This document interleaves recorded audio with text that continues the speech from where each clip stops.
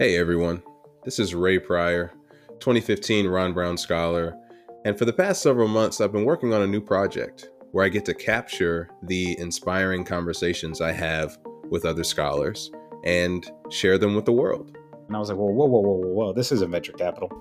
I'm not interested in making rich white people richer, right? This isn't interesting. And they said, no, you don't understand. We do make venture capital investments. We actually have a venture capital firm that we recently launched, and they're going to need your help. And we think it's great what you're trying to do. If you can prove you know what you're doing, we'll support you in investing in underrepresented founders. Because I realized, yes, climate, yes, energy is a technological scientific problem, but the people that need to hear it are diplomats. And so I needed a diplomat to put it in diplomatic terms. Right. Before, I could talk for 10,000 hours and no one listens to me. Now, when I go with the ambassador and he does his diplomacy thing, suddenly in like 10 minutes, people are like, yes, let's do it. Yeah, no, the doubt didn't come till later. Once I was already in it and trying to navigate, what's the reality of building a company versus what is the conviction of having an idea. Since 1996, the Ron Brown Scholar Program has carried on the legacy of the late secretary. First, by awarding college scholarships to African American high school seniors.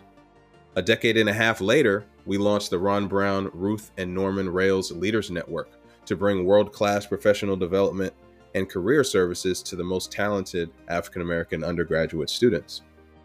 And then, after 20 years of impact on college students and alumni, we launched the Guided Pathway Support Program, GPS, where any African American high school student can find the information, mentoring, and inspiration they need to make college accessible.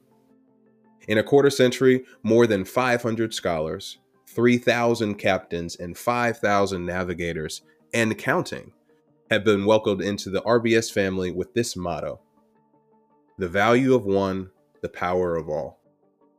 Whether you're a new friend hearing about this amazing community for the first time, or a longtime supporter who can't wait to be re-inspired by these young leaders, check out our new podcast, The Value of One, The Power of All, where we'll highlight the stories of scholars, alumni, staff, partners, and friends that make this program special.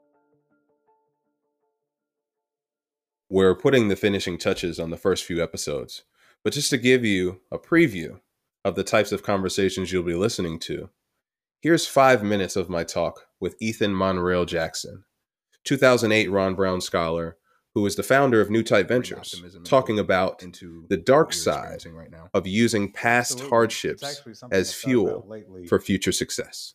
When you draw on those experiences, you're drinking poisoned water. It's like water with mercury. And it might quench your thirst and it might get you through the day, but over time, it's going to kill you. I'm serious. And it's something that I worry about a lot, that it's very heavy. I've been dealing, frankly, being a father has made me have to confront some of the traumas and some of the abuses that I went through as a child and throughout my adolescence. And sometimes I think using those experiences, while it helps get me through this short-term difficulty, in the long term, it weighs on me. It makes me relive that trauma. It makes my anxiety grow. And I've actually thought a lot lately about, I can't keep going to that well. It's going to kill me in the long run. It's not going to help me. Right. And so you're right. On the one hand, it has helped in these situations, but it's a difficult thing. It's a dangerous thing. Ultimately, it's a poisonous thing. Right. And I feel like as a child, I had these abilities. I had these strengths that enabled me to weather some of the worst things that a human being can experience. But the things I had to do to myself, physically, emotionally, I can't keep doing. It's going to ruin me. And so it's interesting as an adult, as a father, as a founder, as someone who is in my position, I'm trying to rediscover those strengths, but without using those types of weapons, if you will, right? It's an undoing, an unlearning process. Like that resolve that I had as a child, while that was a great thing, what it took from me, I can't get back. And the resolve that I have as an adult, the resolve that I have as a father, as an employer, like I can't use those same weapons or tools anymore. They won't serve me, and I don't have that capacity. So I think it's a great question that you ask, and it's something that I see others who've been through. I'm going to be honest with you. When you've been through the types of traumas and abuses I've been through, you can almost sense when others have been through it too. You can see it in them. And you can tell when people are using it, when it's weighing on them.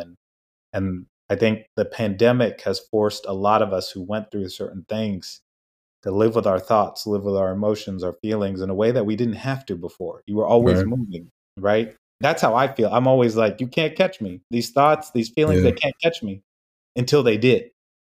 And now, how do you deal with that? I think that's a continual question for all of us. How do we deal with it? And I don't have a good answer, but I'm trying to figure it out. I just know that the way in which I've dealt with it before won't work this time. Right. And I think that's the game that even if you hustle your way to Penn, hustle your way through BCG and Capital One, the game of the toll that it'll take on you decades after, that's the game that you can only get from people who've been in it. You can't even really bootstrap your way to handling that well. You might be able to hustle your way to the achievements, but the sustainable well-being, not based on poisoned water, like you said, that quenches your thirst but kills you over the long time. That's why I think this community is powerful, because only a few people really understand that, can speak your language and really get what you're talking about when you say that. To use a more benign example, it's like an athlete who's just relying on his athleticism. Right. Or it's an athlete that she's great at what she does, but she's just so much faster, so much stronger than her competitors. But there comes a point where your body inevitably starts to fail, right? You're not going to be as fast. You're not going to be as strong. What does that athlete do? How does she compensate? How does he compensate? What do these people do, right? And the best athletes figure out how to compensate, how to leverage their mental game, how to leverage their psychology game. They figure something out. But in our lives, the things that maybe we did to get through our experiences, to get through our troubles, our traumas, we have to figure out a different way at this point, because it's just not sustainable, right? And that's how I think about it. The first episode of The Value of One, The Power of All podcast will be coming out in February 2023. And you can be among the first to listen by clicking subscribe right now.